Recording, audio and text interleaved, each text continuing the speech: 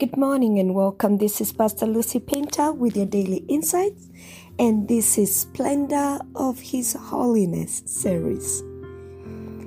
It would sound very outrageous if someone was to claim that they are too good for God, that they are too accomplished to need God. Yeah? But the truth is, even while they may not always make public proclamation of it, people sometimes act as if they do not need God, as if God is for a certain class of people. Sometimes we do feel like we are too good in our minds, as if God should be the one leveling up to our standards and not the other way around.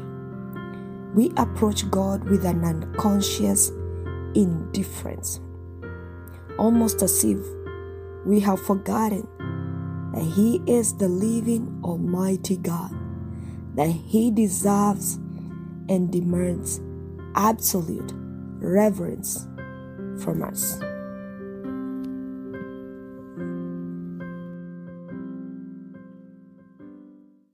Yeah, He demands absolute reverence from us.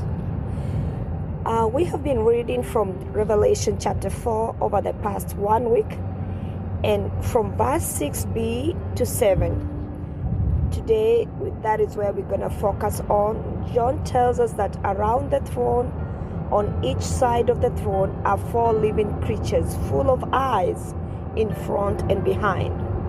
And as we are focusing on this encounter that John had of the throne, remember, every day I've been telling you that we also should have a hunger, a desire that as we worship in the splendor of His holiness, in the beauty of His holiness, let us desire that we may also have a glimpse of this throne. We may not have something palpable like we said yesterday. We may not have the mountains that are smoking, the lightnings, but may our eyes, our spiritual eyes, be open to be able to see. So back to John, there are 4 living creatures full of eyes in front and behind. The first living creature like a lion, the second living creature like an ox, the third living creature with the face of a man, and the fourth living creature like an eagle in flight. So Apostle John provides here a rather vivid description of the 4 creatures on both sides of God's throne. And beyond their physical appearance, John's descriptions offers deep insights to the nature of these beings.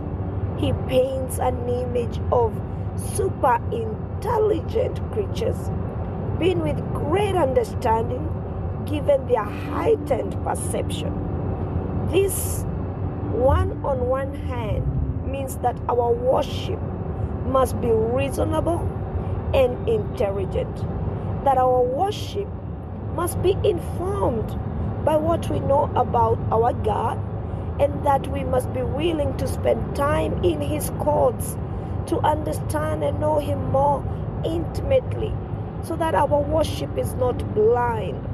On the other hand, this means that however excellent we are, or anyone else is, may we consider that there is no one among us that is too excellent to render worship to God. There is no created being so elevated that they are exempted from bowing before the living God. No one is exempted. It doesn't matter how successful you are. It doesn't matter how intelligent you are. You are not exempted from bowing before God. And John goes on to explain that one of the creatures had a face like a man, another like an ox, another like a lion, and one like an eagle in flight. And all these creatures are representatives of their respective spheres of dominance. Each represents the magnificence of their kingdoms, yet all they take their place under the throne of God. exalted as they are in the world, they recognize that there is a kingdom above all other kingdoms. With all their endowments, they discharge of their duty of worship before the living God.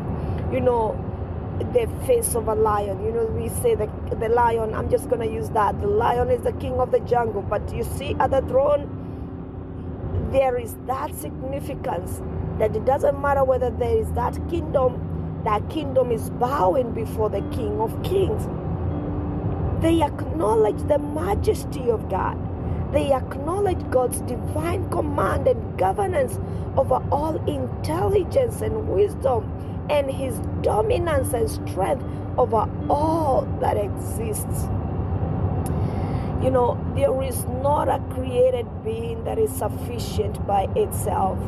However courageous, however patient, however prudent or wise we might be, our place is before the throne of the Almighty. We are created to render our services to our God. We are called to render worship before the throne of mercy. Even at the height of our blessings, even at the height of success, our place is before our God. Our blessings are for his glory. We are elevated in status so that we may have even more reason to worship him. You know, sometimes we see it when somebody is going through tough times. They are more in the place of worship. They are more committed in prayer. But when troubles pass and they get elevated, they leave the secret place. But I want to repeat this, that even when we are in elevated status, that happens so that we have more reason to worship him. Our blessings should not drive us further away from God. They should be employed in the service of our God, whose dominion is absolute, whose design of things is for the purpose of drawing us closer to him.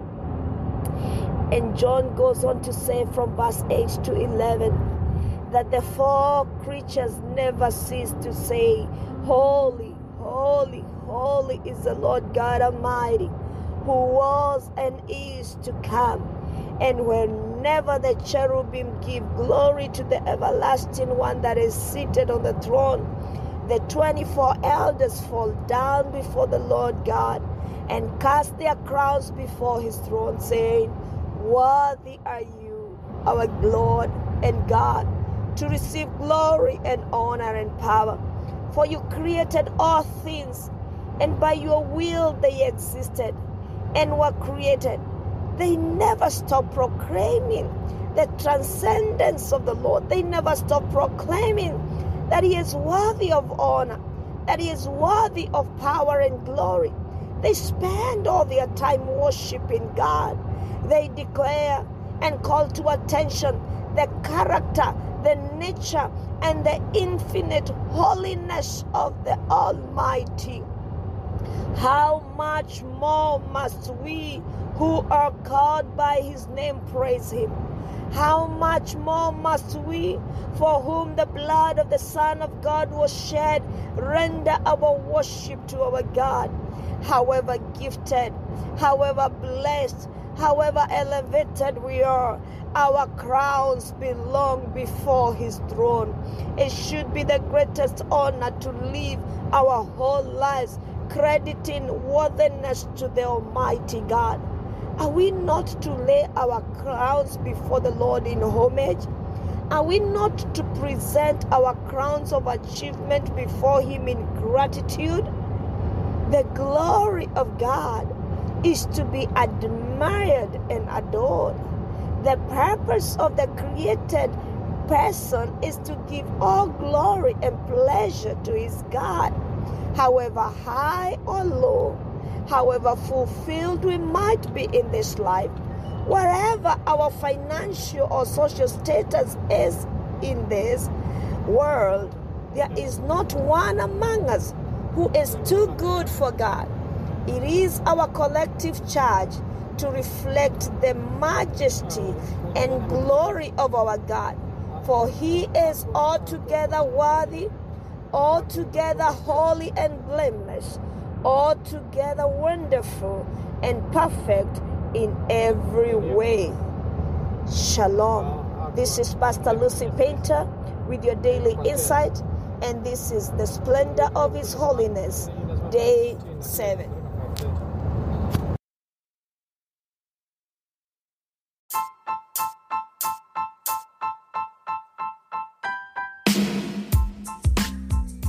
Thank you for your continued support and encouragement to the making of the Daily Insights, reaching an average of 60 people a day with over 10,000 total plays. I invite you to partner with us by supporting this podcast through monthly or one-time donation. Your contribution will be used to sustain the episode subscription and hosting platform. My goal is to inspire and share insightful messages in our generation, empowering one person at a time each day to continue serving the purposes of God in our generation. Your support is highly appreciated. Click that support button now and give your support. You can support with $1, $5, or as much as you are able to give. Blessings.